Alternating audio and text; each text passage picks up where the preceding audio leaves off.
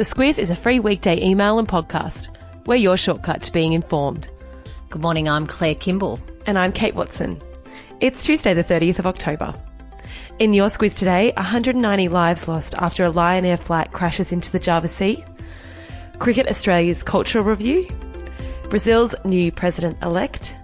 Constitutional crisis in Sri Lanka. And can you play tennis on a sloped court? This is your Squiz today.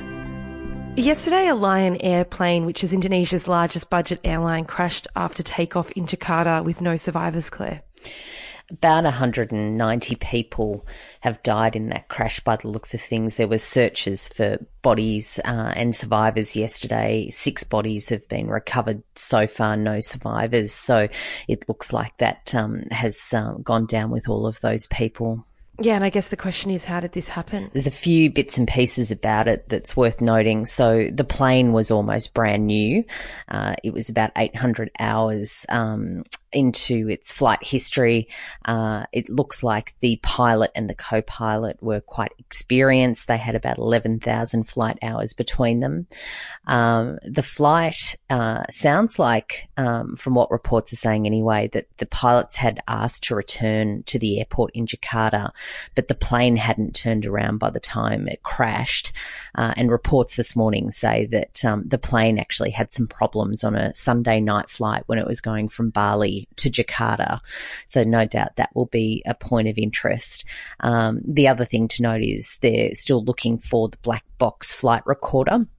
The plane, though, is only submerged in about 30 to 40 metres water depth. So they've got lots of robots and divers out looking for it, and no doubt that'll be the focus so they can get to the bottom of what happened. Has it kind of sparked a conversation about the history of Indonesia's flying record? It really has. That's been really where a lot of the commentary has gone. Of course, Indonesia has had a terrible record of aviation safety.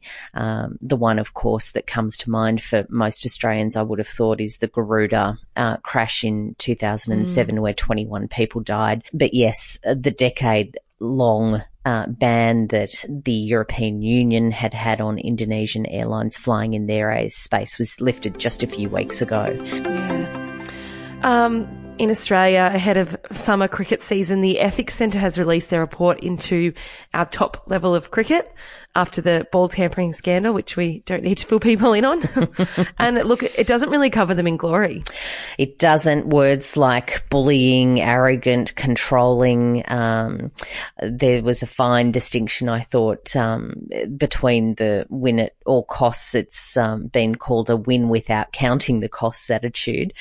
Yes, lots of commentary about, Steve Smith, Dave Warner, Cameron Bancroft, whether they've copped a fine that's too harsh, given it sounds like there's a cultural issue within Australian cricket. And, it was interesting to see the chairman, David Peever, on 7:30 last night with Lee Sales, who really a lot of what the newspapers are talking about today is whether he and those at the top of the administration level of cricket have taken responsibility for their part in what has happened. And looks like from that interview last night, David Peever really was trying to move the conversation along to look ahead. Also, the alleged driver of a vehicle that ran down pedestrians in Melbourne's Bourke Street Mall, which killed 6 people, that was back in January 2017, will face a jury despite claims he might have been unfit to do so. Yeah, James Gargasalis, he was the driver of that vehicle that ran into pedestrians on the Bourke Street Mall. 6 people died. A further 28 were injured. There's been a long process of looking into whether he is able to stand trial for that. Lots of evidence about his paranoid schizophrenia and delusions. However, it looks like the calls that were made from him from prison to his parents talking about his mental health defence was the key bit of evidence that swung the jury behind a decision to decide that he was safe to face trial, that he would understand what was going on. So that trial will begin next week. Now, we're used to elections all over the world that come down to the wire. It's kind of what's been happening lately, but not so in Brazil, with Jair Bolsonaro securing quite a wide margin to take victory. He has, and he's been compared to Donald Trump and Rodrigo Duterte from the Philippines in that kind of, right of centre politics, fairly brash kind of strongman sort of approach. Right. He's a far-right congressman. He's a former army captain. He beat the leftist opponent, Ferdinando Haddad, and on a very firm sort of law and order kind of platform. So it's a fairly historic campaign. Lots of international personalities voicing their opposition to him. Who? Well, the bassist from Pink Floyd was quite strident. Lots of concern about Brazil and the direction that it's heading, but it was also a fairly violent campaign. I remember Bolsonaro was the guy who was stabbed during the rally. Yeah, of course. And almost died. It was a fairly significant thing. He lost a lot of blood.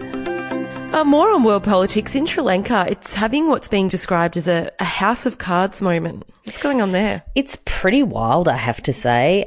Yes, the president has sacked the prime minister and the cabinet. That happened on Friday. Apparently there's been some long-running policy differences between those guys and the opposition. Are they refusing to leave? Well, the opponents of the president say that it's unconstitutional to do that. You can't just sack the whole government because you don't like them. But yes, the Prime Minister, of course, objects to that and refuses to leave. Yep. Yes, refuses to leave the official residence, so he's locked down. But the Oil Minister, he's a former national cricket captain. He tried to get into his office yesterday and was blocked by protesters, and a bodyguard of his fired at the crowd and one person was killed. So it's getting pretty violent and, complete constitutional crisis there. One person that is willingly leaving politics is Angela Merkel. She's announced she will step down in 2021. She's been in the job since 2000, so she's had a very long run and, by the looks of things, still has a few more years in her. Amazing. Finally, a new tennis centre has been built in Darwin, but there are pretty big problems with Centre Court. It's on a downhill slope. And get into the email and have a look at the video that's there. The ball literally runs downhill and it's not funny, but it kind of is. I mean, come on. And the tennis court really has to be flat.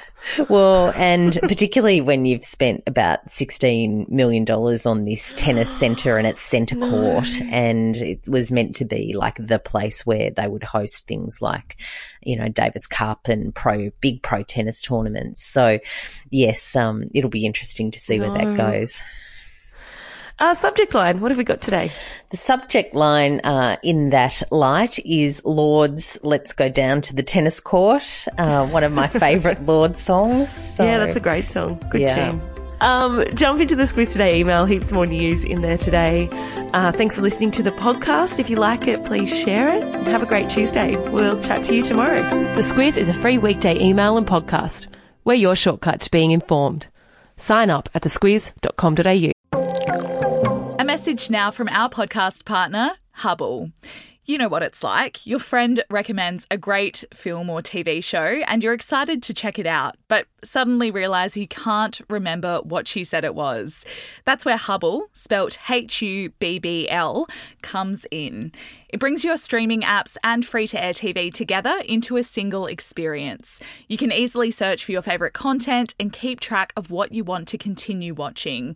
You can also watch free-to-air TV with or without an aerial using the integrated TV guide, so you always know what's on and where.